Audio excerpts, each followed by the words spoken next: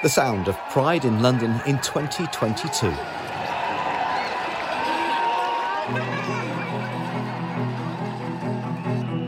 June marks the beginning of Pride Month, a time in which millions of people across the world will attend large-scale events to commemorate years of struggle for civil rights and the ongoing pursuit of equal justice under the law for the lesbian, gay, bisexual, transgender and queer community, as well as the accomplishments of LGBTQ+ individuals.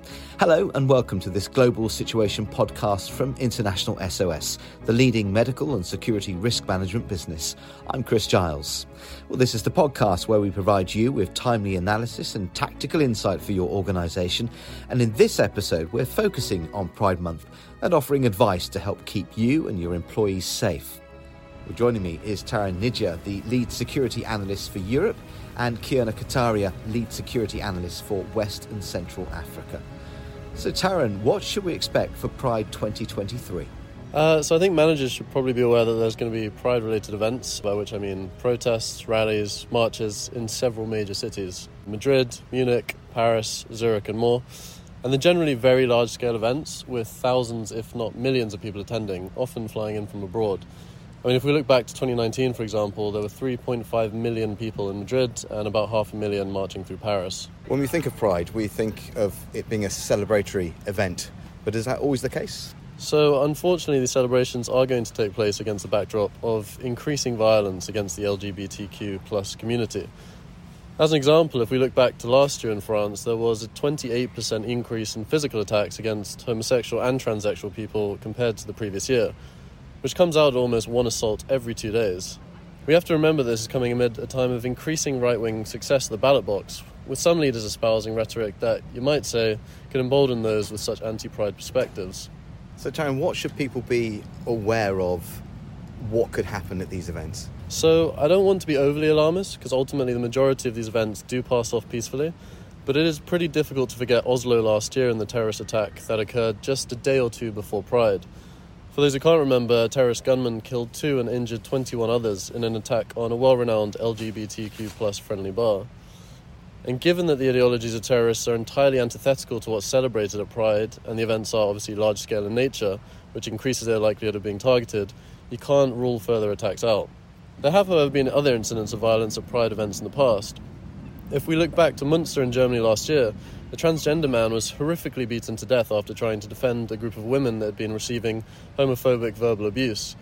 And in Zagreb, Croatia, the year before that, we saw incidents of arson targeting pride symbols and a significant number of people actually being physically assaulted.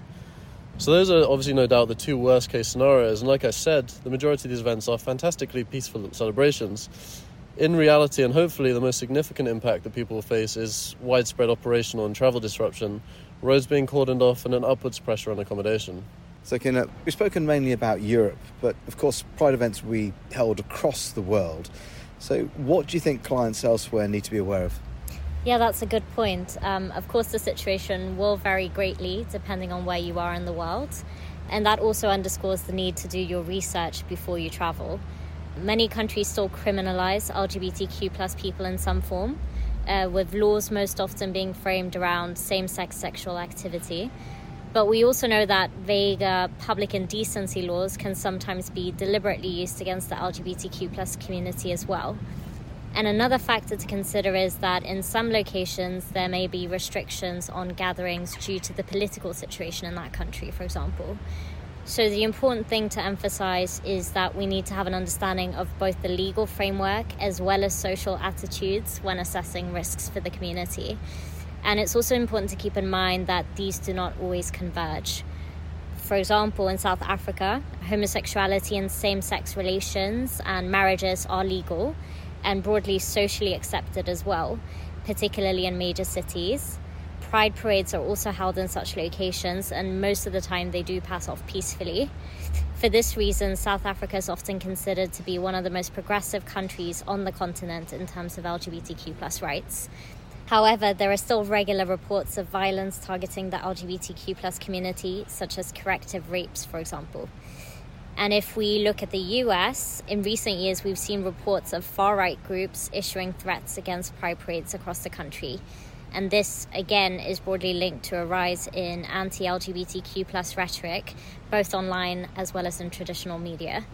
So it's important to consider all of these aspects, and if people have any concerns or need help navigating this, they can call us for a destination-specific assessment prior to travelling. So, Kirna, we've heard about the worst-case scenarios, but generally, for people attending these events, what should they take into consideration before setting off? Yeah, so some advice for the Pride parades themselves. It's important to stick together and also to know how to contact other members of your group if you lose each other. It could be helpful as well to identify some meeting points in advance as well, given that there will be, large events and large crowds. It's also important, given what Tarun highlighted, to maintain awareness of your surroundings.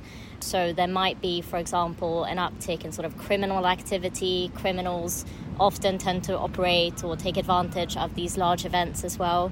But also if they see any sort of suspicious activity or behavior as well, to just keep in mind to stay alert.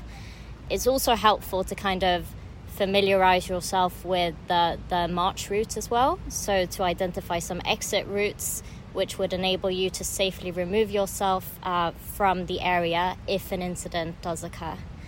So like I said as well, this is a major event, it's attracting large crowds, and there will be an increased risk of crime. So not just at the parade, but these cities that are organizing Pride parades will also be organizing other types of events as well.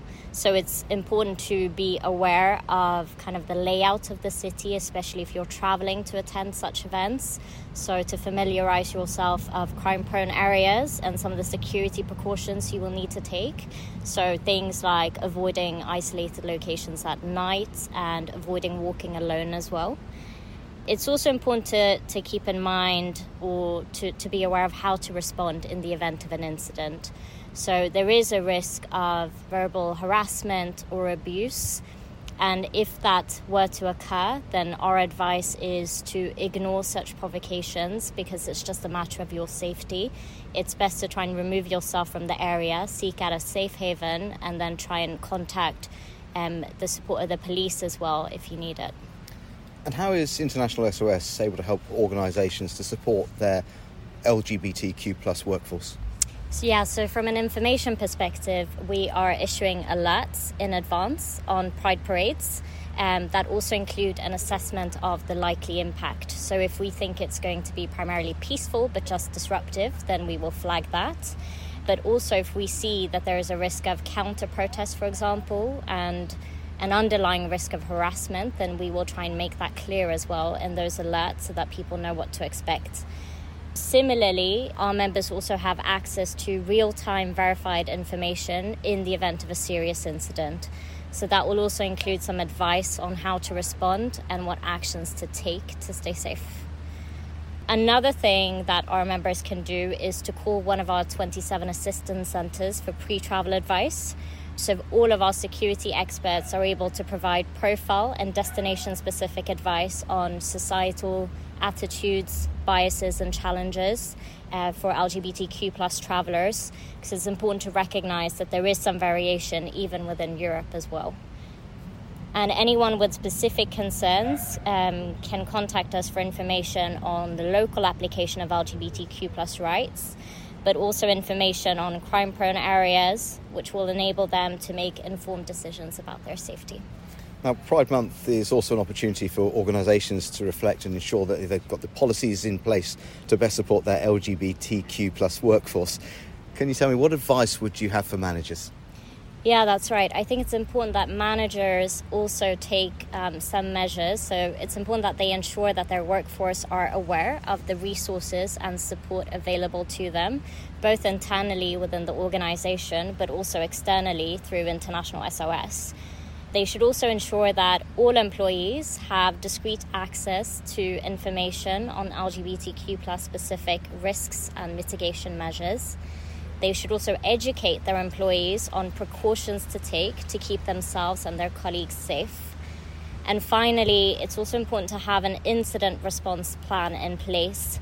They should ensure that there's a primary point of contact within the organisation that can support in the event of an emergency. And they also need to make sure that employees are briefed accordingly so that they know who they can reach out to. Okay. Kirna, thank you very much. Thank you. Tarun, thank you too. Thanks. Well, that's all for now, but before I go, I just wanted to mention that we've updated our short micro-learning LGBTQ+ course.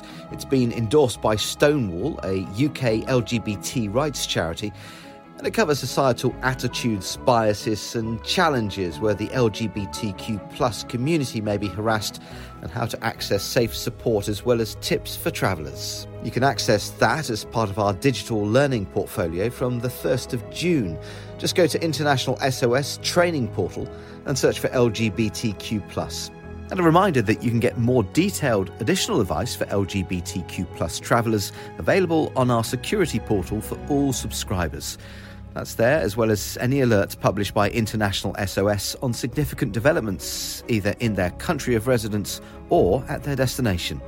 And if you have any further questions or requirements, remember you can contact a member of our team in our global network of assistance centres, which are available to clients 24/7. But until next time, thanks very much for listening, and goodbye.